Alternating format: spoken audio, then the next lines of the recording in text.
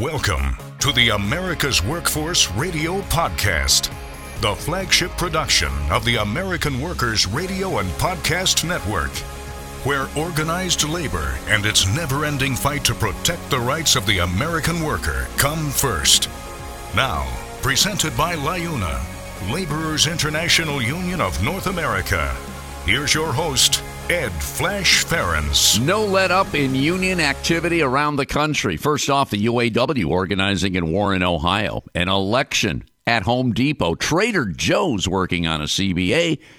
And then there's the story of Starbucks. Today on the show, women leading in construction, and we check in with the Ohio State Building Trades.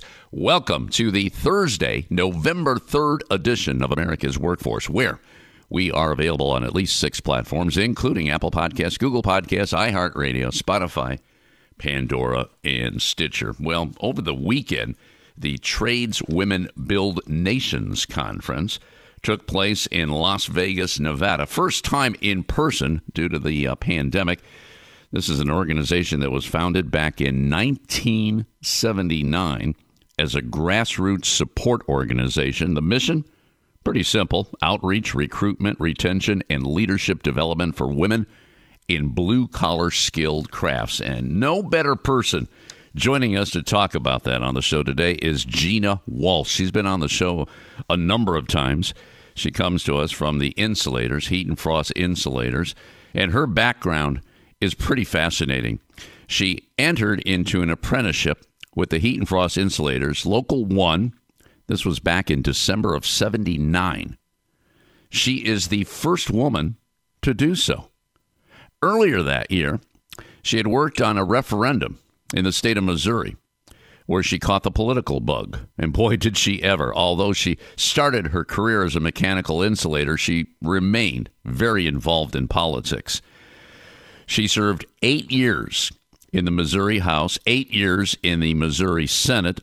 3 of those years, she served as the Senate Minority Leader, working with her caucus to beat back anti-prevailing wage bills, right-to-work bills, and other anti-labor initiatives. And then, April 2013, Gina was the first woman elected to president of the Missouri State Building Trades. Then you go to 2018. Boy, she found herself in the middle of a fight. The state legislature once again tried passing right to work, this time attempting to enshrine right to work in the state constitution. Pretty much what's going on right now in the state of Tennessee. That's what they're trying to do. It's on the ballot next Tuesday. Well, in Missouri, they beat it back. And in 2019, after terming out of the Missouri Senate, she joined the staff of the Heat and Frost Insulators and Allied Trades as the deputy director of the Insulators Labor Management Cooperative Trust, and she works along with Director Pete Almini, who we feature on the show each and every month, and that's all to promote the mechanical insulation industry and the men and women who work at it. And at the time, she was assigned to represent her international on NABTU's Women's Committee. And there, Gina has worked with her sisters to promote women in the trades and find answers to the challenges facing women in non-traditional employment. She's a fighter, and she is the perfect person to talk about what happened over the weekend. From what I heard, it was quite amazing. And a lot of people were glad because after 3 years, they were doing this virtually, and, you know, they got a couple things done, but when you're in person, it's a whole different ballgame. So she'll talk about that and more, and the future of the Trades Women Build Nations Conference. Mike Nisley will be joining us later on the show.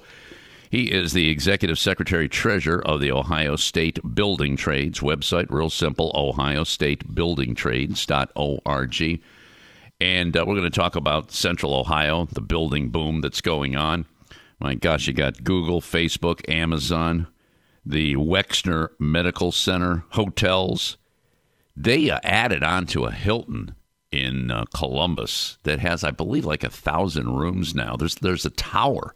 It's amazing what they were able to put together. Also, we're going to talk about hydrogen.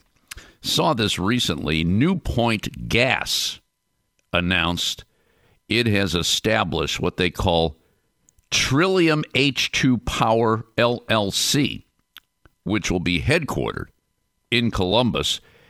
And this entity will own and operate clean hydrogen energy production and sustainable manufacturing facilities, which is all going to be built by organized labor. We like that. Then we're going to get into some politics here. Not the races. This is a piece of legislation.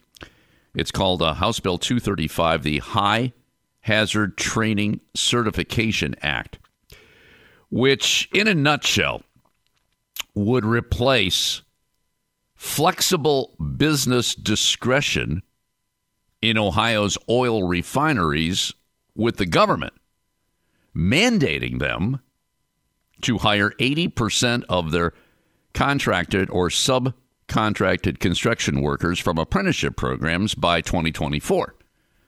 So they're pushing for the unions, and for good reason.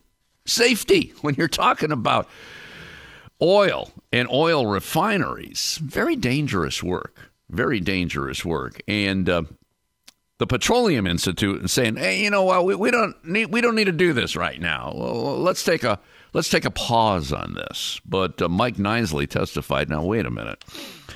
We're talking about safety provisions here. Safety for the workers who build and maintain the oil refineries. So he's obviously in favor of it.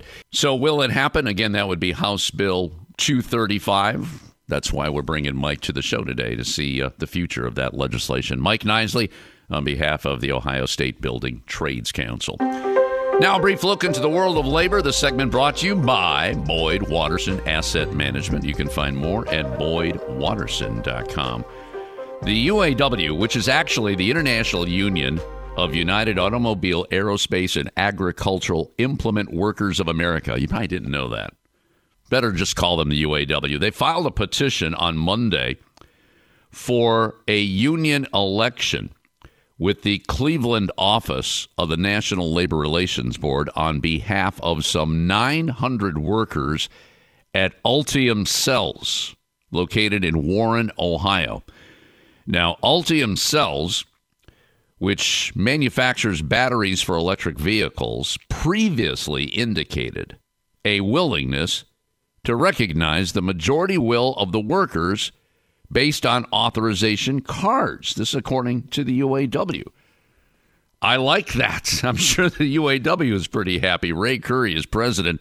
He said a majority of the workers have signed cards authorizing the UAW to represent them. Make no mistake, he said, whether it is by card check or union election, these workers will be members of the UAW.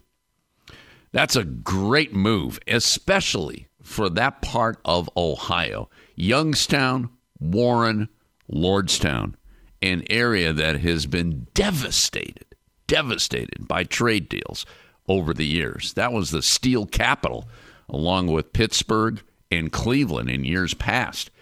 And many of those jobs have gone away. I mean, look at the Lordstown, especially GM.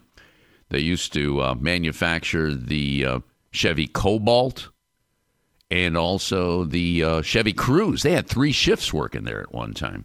That's all gone. Voting commences today in a representation election at a Home Depot location. This is in Philadelphia, where employees will decide whether to form the home improvement giant's first unionized store. The election petition was filed back in September, and the potential bargaining unit includes around 260 employees. The organizers claim to have secured more than 100 signed authorization cards. The workers are seeking to join Home Depot Workers United, representing the latest in a recent surge of independent unionization campaigns. We should get the results this Saturday. Trader Joe's is set to begin negotiating a collective bargaining agreement later this week with Trader Joe's United to govern employees at the store. This is in Hadley, Massachusetts, which is the first of the company's locations to unionize, as well as another location in Minneapolis, which voted to unionize 2 weeks later. A representative of the union expressed excitement at the prospect of sitting down at the bargaining table, but it still remains to be seen whether the company is actually interested in making a good faith effort to secure that agreement. Anybody that works on these knows all too well on how tedious that process is. Meanwhile, labor relations agitation continues at the nation's largest coffee chain. Just this week, NLRB Region 3 filed a sweeping complaint against Starbucks Corporation, adding to the company's already substantial stockpile of more than 20 existing board complaints. Well, here's the latest, which consolidates several cases based upon charges filed by Starbucks Workers United, SWU, contends that the coffee giant committed various unfair labor practices across the company's New York locations, including surveilling employee activities, granting benefits, threatening the loss of benefits. They'll give the benefits to those who stay out of the union, and then they'll take away the benefits if you're going to unionize, and retaliating against union activity by reducing employee hours, discharging employees, closing stores, including an Ithaca location that Starbucks permanently shuttered over the summer after the union prevailed in a representation election, and the company, and the employees rather, subsequently launched a strike, the first to be closed following a union victory. The complaint further alleges that the company unlawfully refused to bargain with the union at 2 stores for which the union had been certified as the employee's exclusive representative. With respect to remedies, the complaint seeks an order requiring Starbucks to restore the operation of the stores that close and to make the affected employees whole for all temporary closures, along with reinstatement and back pay. This has been a fight. And it's a good thing the National Labor Relations Board is holding their feet to the fire on this one. All right, we're going to take a quick break. When we come back, we're going to talk about the Trades Women Build Nations Conference, which occurred a couple of days ago in Las Vegas, Nevada. This is America's Workforce.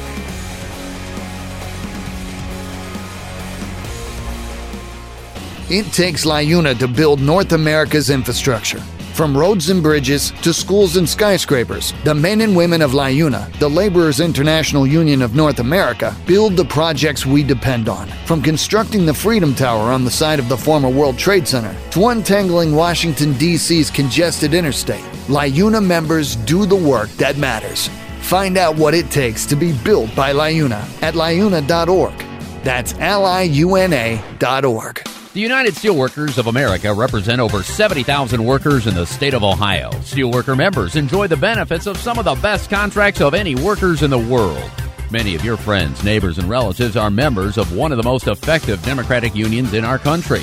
With the pressures unorganized workers are under in today's economy, you need to join them. So call the Steelworkers Organizing Office at 216-292-5683 or toll free at 1-800-443-3752.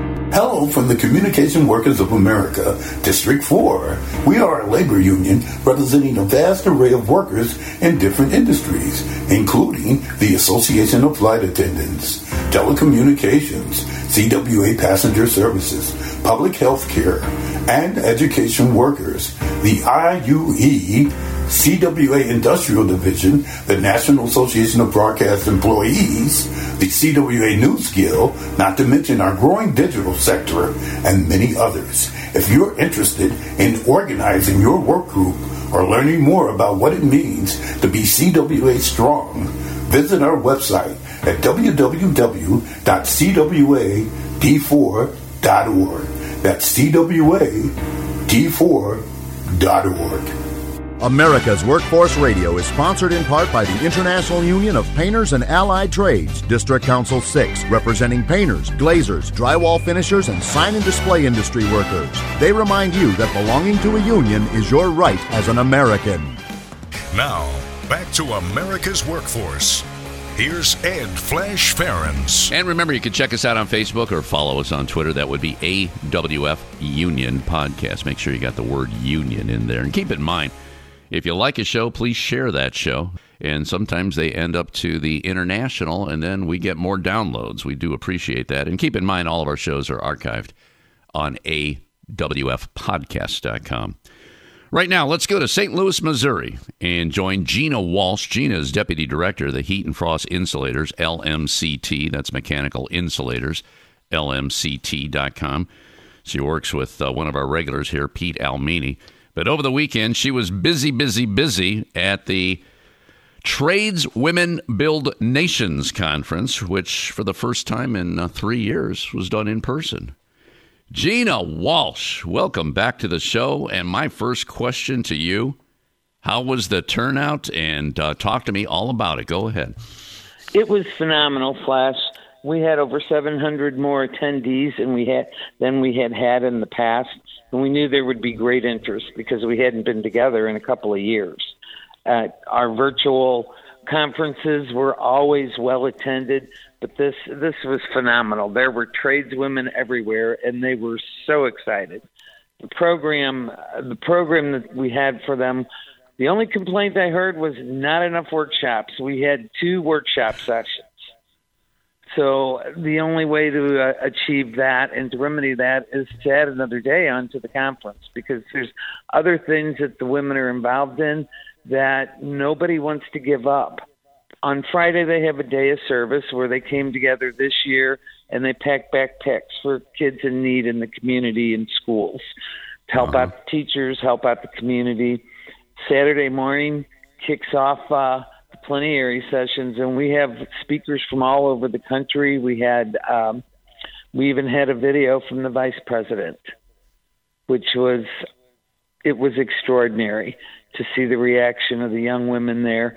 I am always amazed at how excited they get. I don't know why I am, because every year the excitement builds. It is so fun to observe. And the male allies that attend, the first time they come, I've received so many phone calls this week telling me how phenomenal this conference was, how energizing it was, and how excited they were to be there. We had workshops that were geared toward them. There were 2 of them. One was how to be a male ally, and the other one was be that one guy that tells you how you can help your sisters on the job site. I can't speak highly enough about the women on that committee that put all this together. They work hard, and they work on it all year. I think we started early last spring, and we were still working on it Tuesday last week. We converged on Vegas last Tuesday and Wednesday, most of us, and got everything organized, making sure all our T's were crossed and our I's were dotted. Saturday after the plenary session, they have a banner parade where the women just show their unionism and their excitement about being a member of a union and how important and how proud they are of it. And they parade through the streets of whatever city we're in. And this time we were in Vegas. We were able to parade outside of the Paris Hotel, go down the Strip, cross over the bridge, run through the Bellagio, and come out on the other side. Parade was led this year by President McGarvey from the National Building Trades Association and President Liz Schuler from the AFL-CIO, which they're 2 of our rock stars. Liz, first woman elected to that position, and when she speaks, these girls get so wound up. It's just an excitement and an element in the air that's difficult to describe. Yeah. I'm already excited about next year. Next year we'll be in D.C., and the following year it'll be in New Orleans. But I just can't wait till we get to D.C. and we do this in our nation's capital. That's cool that Liz Schuler was able to speak to them because she comes from the trades. She started at the she comes IBEW. from the electricians. Yeah, she comes. That's cool. It's really cool, and she's such a down to. Sometimes people look at the people they look up to, thinking that she's just a plain speaking human being.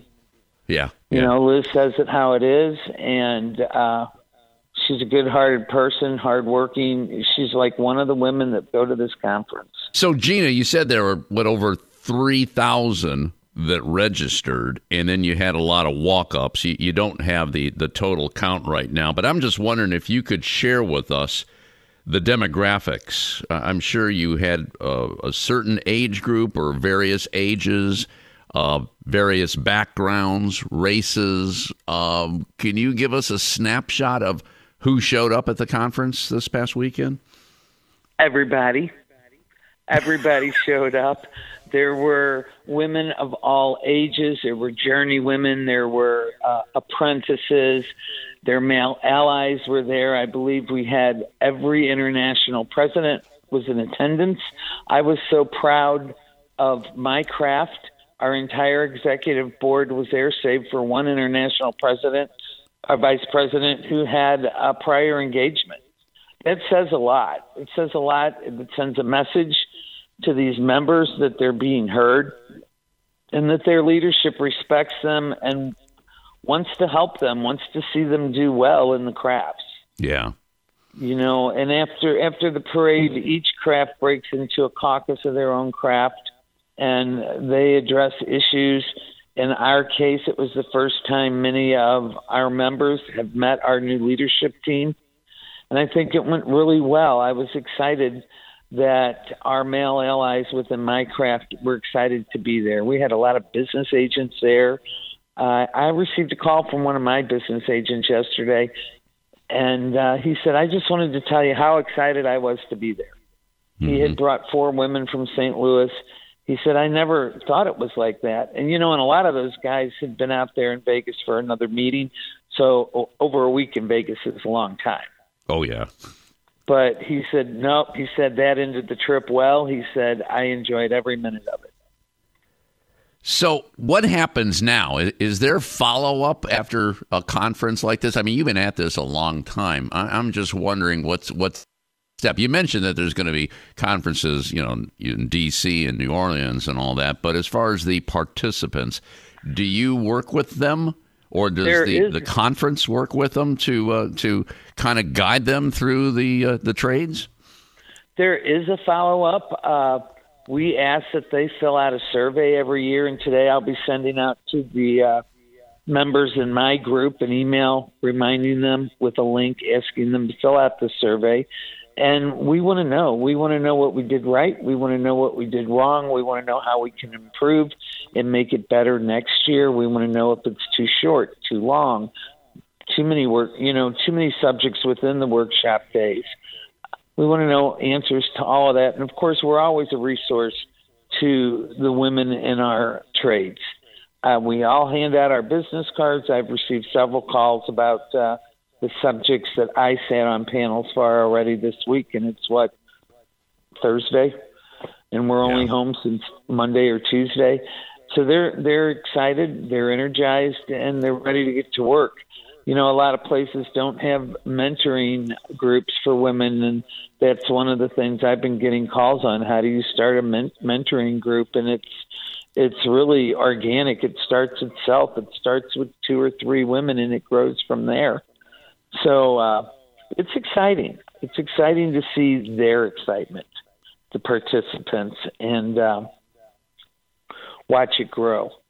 Right. We had about 5-6 years ago, we started a program in St. Louis, a pilot called Lean In, which was a mentoring group where tradeswomen can get together. And this was developed by the Facebook folks that always had Lean In, but they developed a program strictly for building tradeswomen. So that has been piloted across the country and in Canada, I believe. And those groups are still going. They're small circles of maybe 10 women that get together at their convenience once a month or every other week to discuss issues that are affecting them on the job site. and help each other find resolutions to any problems they may have. So lots of our programs have grown organically, and I just think it's fantastic. For as long as I've been involved, I've never seen anything like this Tradeswomen Committee and the effect that the things we come up with, how it affects other women. Right now, we're working on a pilot program for childcare in the Wisconsin area. Mm-hmm. So I'm excited about that. That's one of the biggest hurdles to retaining members. We've talked about this on your show before. So, yeah, it was. I'm still riding that roller coaster of excitement coming home from the conference. I could tell in your voice. Gina Walsh joining us on our live line, Deputy Director of the Mechanical Insulators, LMCT. LMCT.com is the website, Mechanical Insulators, LMCT.com. We'll continue the conversation. I always say it starts with a story, and there's many stories out there. Gina has one. She'll share that with us next. Mike Nisley will be joining us later in the show on behalf of the Ohio State Building Trades Council. Back in a few minutes. You're listening to America's Workforce with Ed Flash Ferens.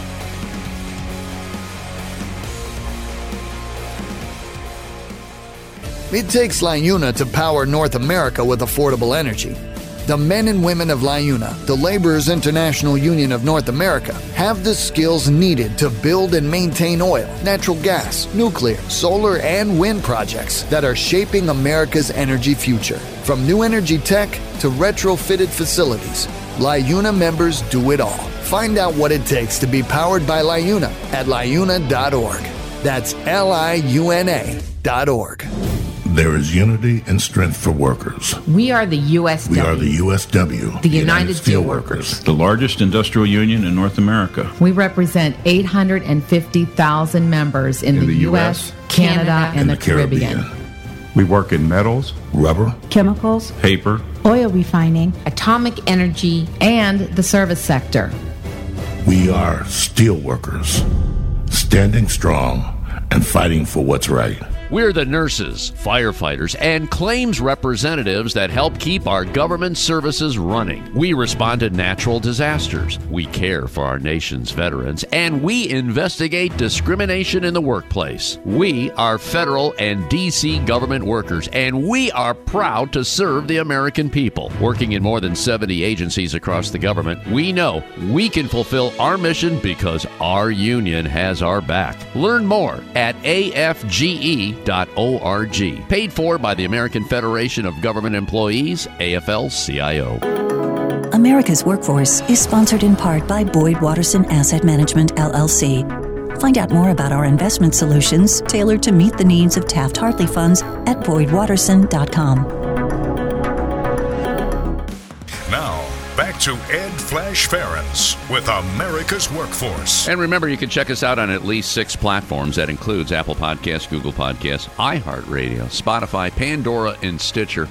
And when you get an opportunity, here's what you do. Just sign up and receive our shows on a regular basis and give us a rating. We always appreciate those 5-star ratings, so keep them coming.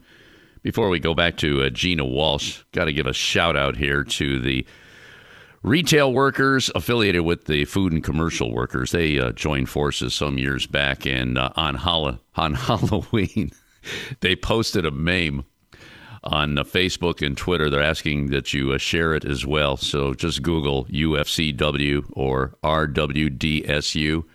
And they said there's nothing spookier to management than an organized workplace. I had to share that with you. I love that.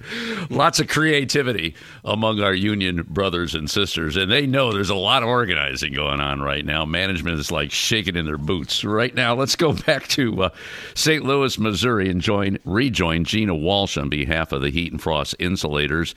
And also, we're talking about the Tradeswomen Build Nations Conference, which for the first time in 3 years was held in person. It happened over the past weekend in Las Vegas, Nevada. This is an organization that was founded back in 1979. And I think that's kind of interesting, Gina, because that's when you entered your apprenticeship with the Heat and Frost Insulators. That year was 1979, the first woman to do so. I know you told me off the air, you share, if you can just share your story real quickly with us, because I want to get back into the Tradeswomen Build Nations Conference. We get new listeners every day. I mean, the show is really growing. We're almost in the top 10% of all podcasts in America. And there's a lot of females that are listening and thinking, you know what, I think I might want to go into the trades because this $15 an hour job ain't paying the bills. Gina, I know that was rough for you in 79, but look at you now. I mean, come on. Deputy Director of the Heat and Frost Insulators, LMCT. Things can happen when you put your mind to it. And obviously, you took your punches back then, but you survived. Can you kind of share that story with us real quick? Sure. I started in December of 79, and I was the first in my area, in the region here in the St. Louis area. And, that happened to a lot of women. You go on the job site, and you're the one and only. Mm-hmm. And we didn't have the resources that women have now. There was no Trade Women's Build Nations. There was no Trade Women's Committee. So when I had questions, I just kind of muddled through and figured it out myself. And I'm glad that there's resources now. But I started out with the insulators, and I served my apprenticeship, and it was a great paying job. 4 years into it, after my apprenticeship, I got married right after I graduated apprenticeship school. We started our family, and 3 years later, my husband lost a really good paying job. And we were fortunate that I had the job I had that helped sustain our family until he landed back on his feet. If I would have still been working at a bank, I'd have been making about $6 an hour. And that was the average wage around then in 1979 for somebody working in jobs like that, working as a clerk in a bank or working in an office. And I didn't like being confined like that. This is a fantastic place for me to be. College wasn't for everybody. I was one of those people that college wasn't for. But as my career progressed, I was always interested in politics. I ended up running for public office. I ran for 3 different offices. I was successful with every one of them, and that was because of the support of my union brothers and sisters. They were right there with me on the campaign trail, knocking doors and going to meetings and spreading the word about how important it is to have a building trades member in public office. And I always drift to that when I'm on a panel, and I did this last week. I ended up, what's the most important thing that I want anybody to take away from Trade Women Build Nations was that the midterms are next week, and that everybody needs to get out and vote, and that young women need to be running for school boards and fire boards and running for their state houses as delegates and representatives. Because if you don't run, your message doesn't get out. If you're successful and you can be a part of the solution, then you need to do that, because that supports other young men and women, young apprentices. And we have more work than we have ever had before. We need a trained workforce. And that's what the unions bring. The unions bring a trained workforce at no expense to the taxpayers. There you go. That's what it's all about. Well, Missouri was lucky to have you, because when you were in the House and the Senate, there was a time when right to work, they wanted to enshrine that in the Constitution, and you fought it back. And that same thing is happening right now. I'm sure you're familiar with what's going on in Tennessee. They want to do that. Yeah, that's on the ballot next Tuesday. We've talked about that in depth. And that's a fight. It's a fight no matter what happens. But your story is very compelling. And let's get back to the Tradeswomen Build Nations Conference last week. You mentioned at the end of the last segment about child care. And I know the unions are grappling with this. I know the ironworkers, for one, they got involved in that some years ago, and they worked it out with women, and they've increased their female membership as a result. So with that being said, maybe you could share with our listeners some of the discussions with child care and beyond child care. There's got to be a number of issues that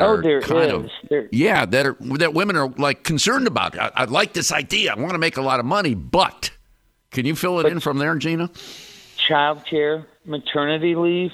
No, nobody should choose between a job and raising a family, right?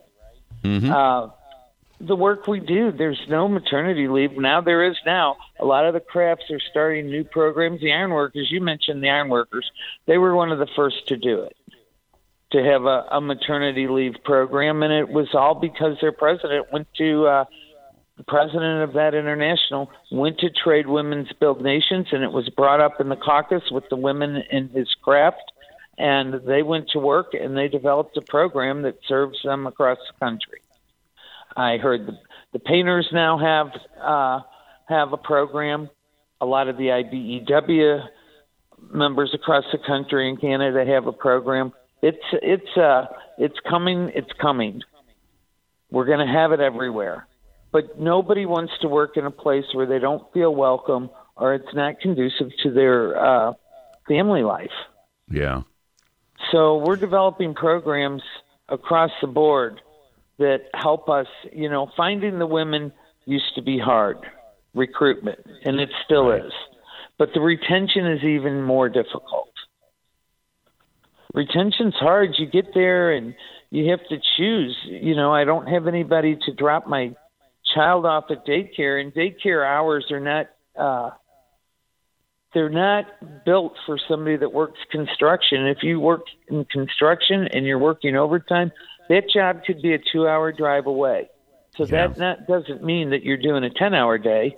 It means you're doing a 14-hour day because you need a couple hours to get there. Then you work your 10 hours. You need a couple hours to get home.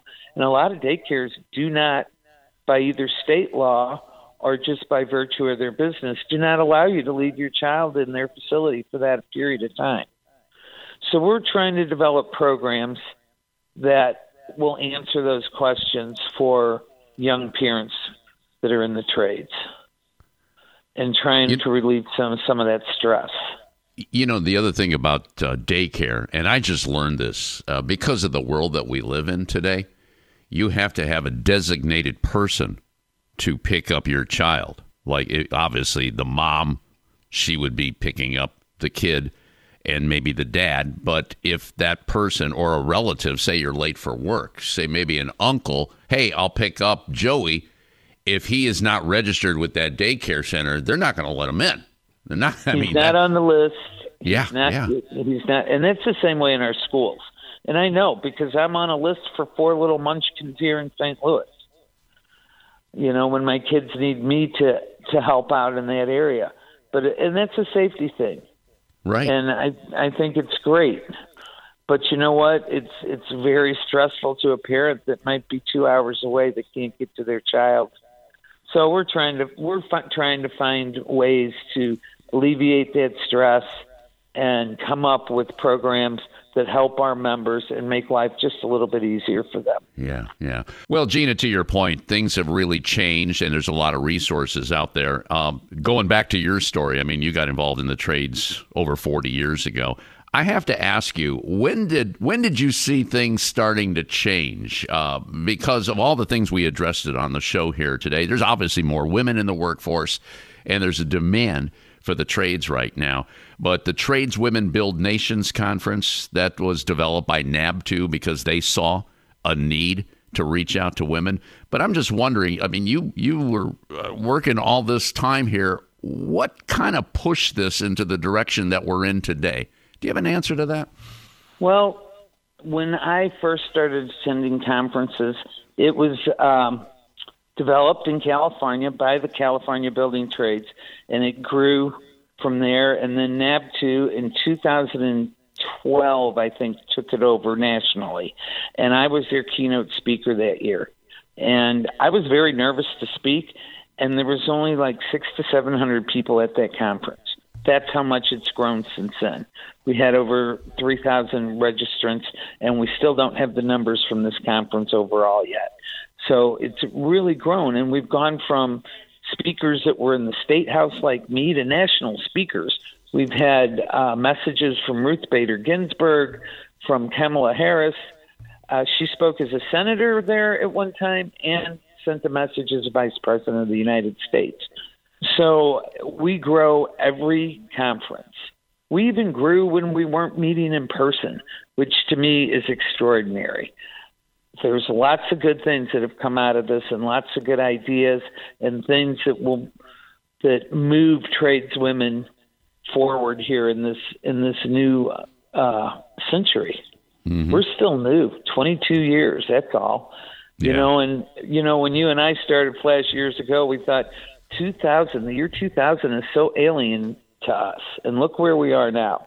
Right. And things change every day for tradeswomen, and the network gets larger and larger. And when these women go to this conference, this isn't the last that they hear from each other. They form lifelong friendships across the country in Canada and keep in touch, and they form small groups, and you can almost feel the electricity about, late May, early June. When can we register for Trade Women's Build Nations?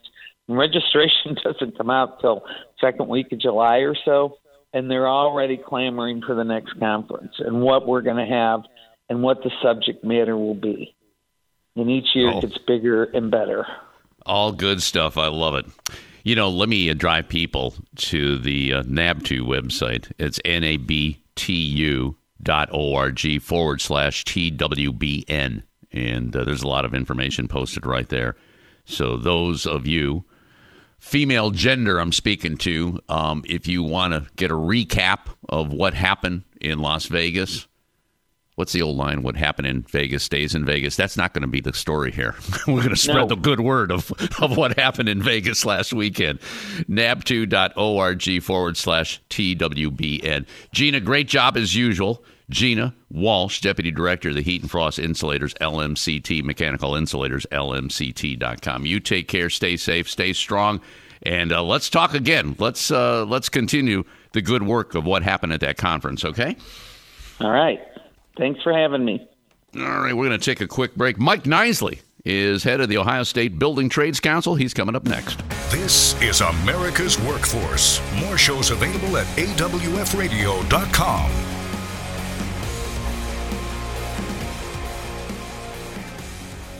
It takes LIUNA to keep America running. Over 70,000 public employees are part of LIUNA, the Laborers International Union of North America, delivering critical services such as healthcare and emergency response, as well as maintaining roads and sanitation systems. Even the National Postal Mail Handlers Union, representing over 47,000 U.S. postal workers, is affiliated with LIUNA. Find out what it takes for LIUNA to keep America running at LIUNA.org. That's LIUNA.org. A great union requires a reliable election system. Survey and Ballot Systems is a trusted election partner with more than 30 years of expertise in managing union elections. By partnering with SBS, your union can ensure it gets an auditable process and a high level of customer service. SBS is here to help you conduct your union vote securely, transparently, and with trust building always in mind. Visit surveyandballotsystems.com to learn more. The Heat and Frost Insulators and Allied Workers are proud to be a title sponsor for America's Workforce Radio. The Insulators Union is leading the way in the mechanical insulation industry, fire stopping, and infectious disease control. Regarded as North America's energy conservation specialists, these professionals are known for their professional work and dedication. You can learn more about the Insulators Union at insulators.org. The AFL-CIO is a proud sponsor of America's Workforce Radio. United by efforts to raise wages, listeners to this show and workers all across America are beginning to turn a corner and drive the economic debate. The AFL-CIO is comprised of 12.5 million working people, but we stand with and fight for everyone who is working for a better life. For more information about our Raising Wages agenda, go to aflcio.org. Now, back to America's Workforce. Here's Ed Flash Ferens. And remember, you can check us out on Facebook or follow us on Twitter. That would be AWF Union Podcast. Make sure you get the word union in there. All right, let's go to Columbus, Ohio right now. And joining us on line number 2 is Mike Nisley, Executive Secretary-Treasurer of the Ohio State Building Trades Council. Website, real simple, ohiostatebuildingtrades.org. ohiostatebuildingtrades.org. You can follow them on Facebook, and on Twitter it's Ohio Trades. Mike Nisley, every time we hear a lot from Dorsey Hager, And he is telling me every time we have him on the show, there's something new popping up in Central Ohio.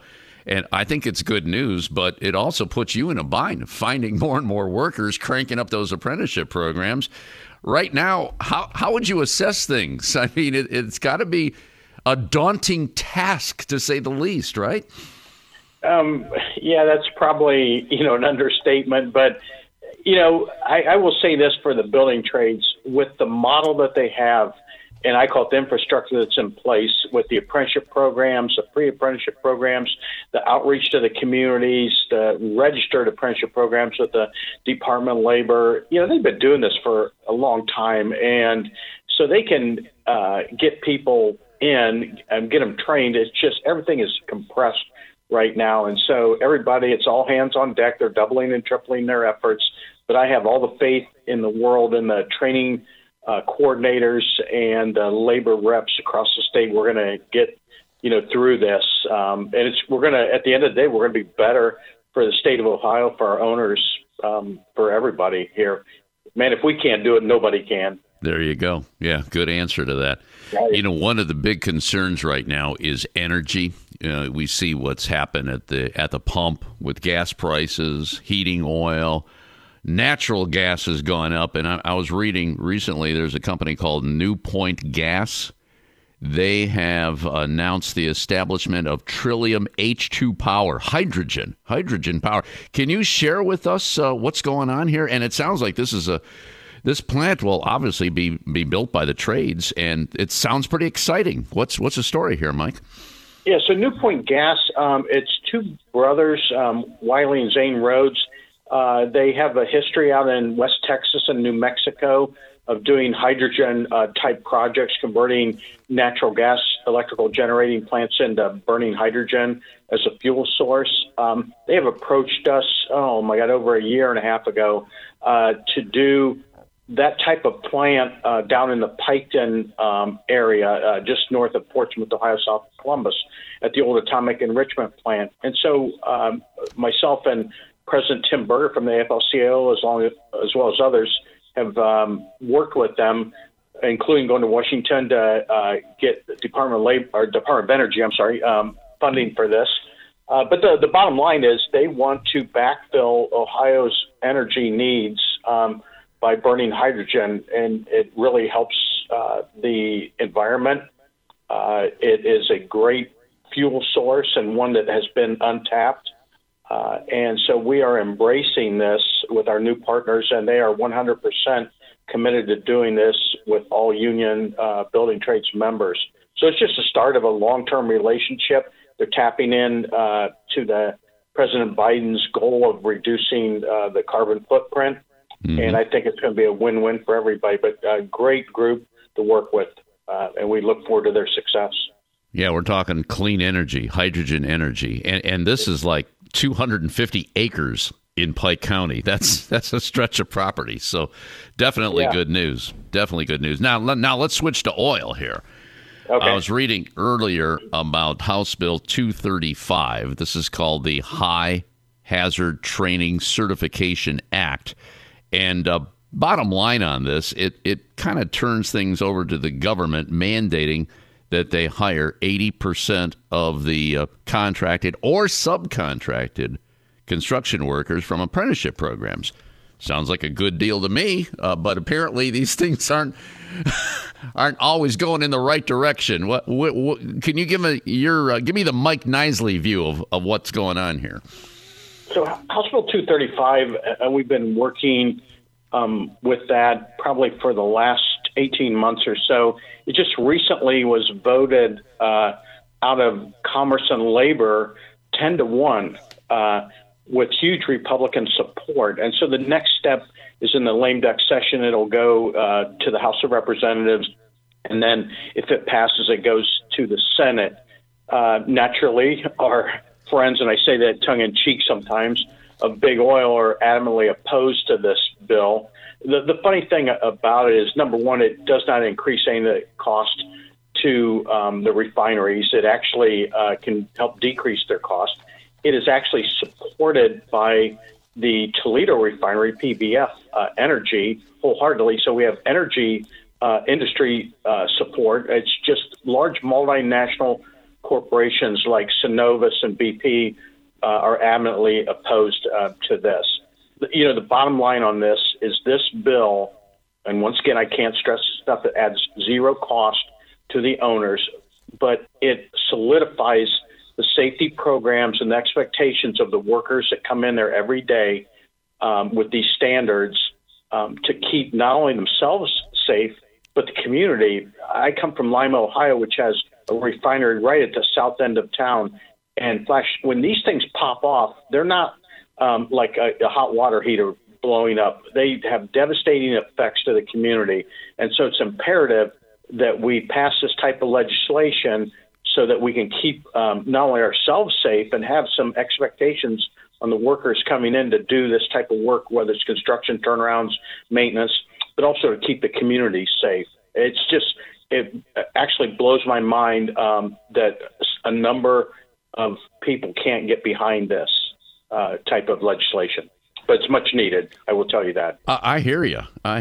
So what's the problem here? There is a mandate here, and there's 80%. And I have to ask you, where did the 80% come in? I mean, I would like 100%, but anyway, is this part of the compromise or what? Yeah, it's a little bit of work on our part to show a good faith effort that we're willing to move in a direction to get this thing forward. But once again, big oil, big corporations, and I don't think it's lost on anybody. Everybody, is blaming President Biden and the Democrats and, some Republicans for inflation.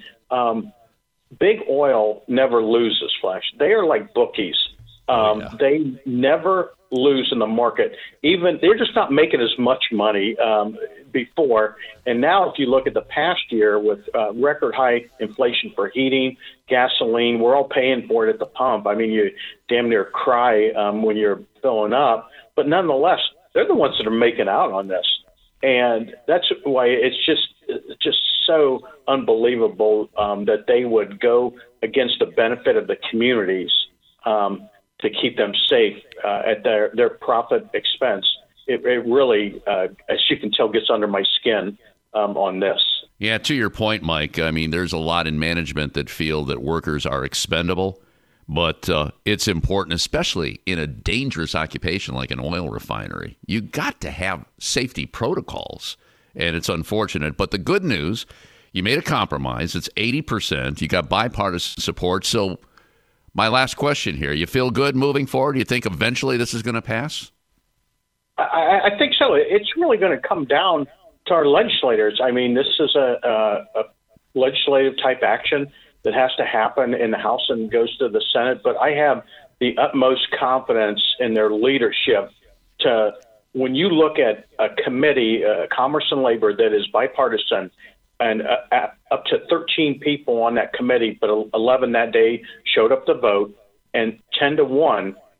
It doesn't get any stronger signal than that the committee is supposed to or give a view of this thing. You look over it, vote in strong support, and it sends to the next step. And we've talked to a number of legislators, both that have refineries in there and some that don't, but nonetheless they value, both Democrats and Republicans alike, value their safety of constituents, value the safety of the communities. They know it's good to have that type of mechanism in place.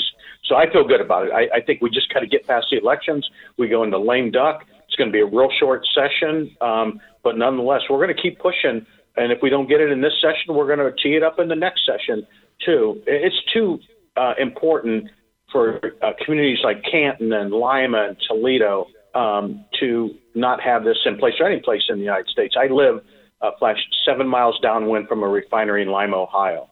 And I can tell you, when it goes, it goes. So. Mm-hmm.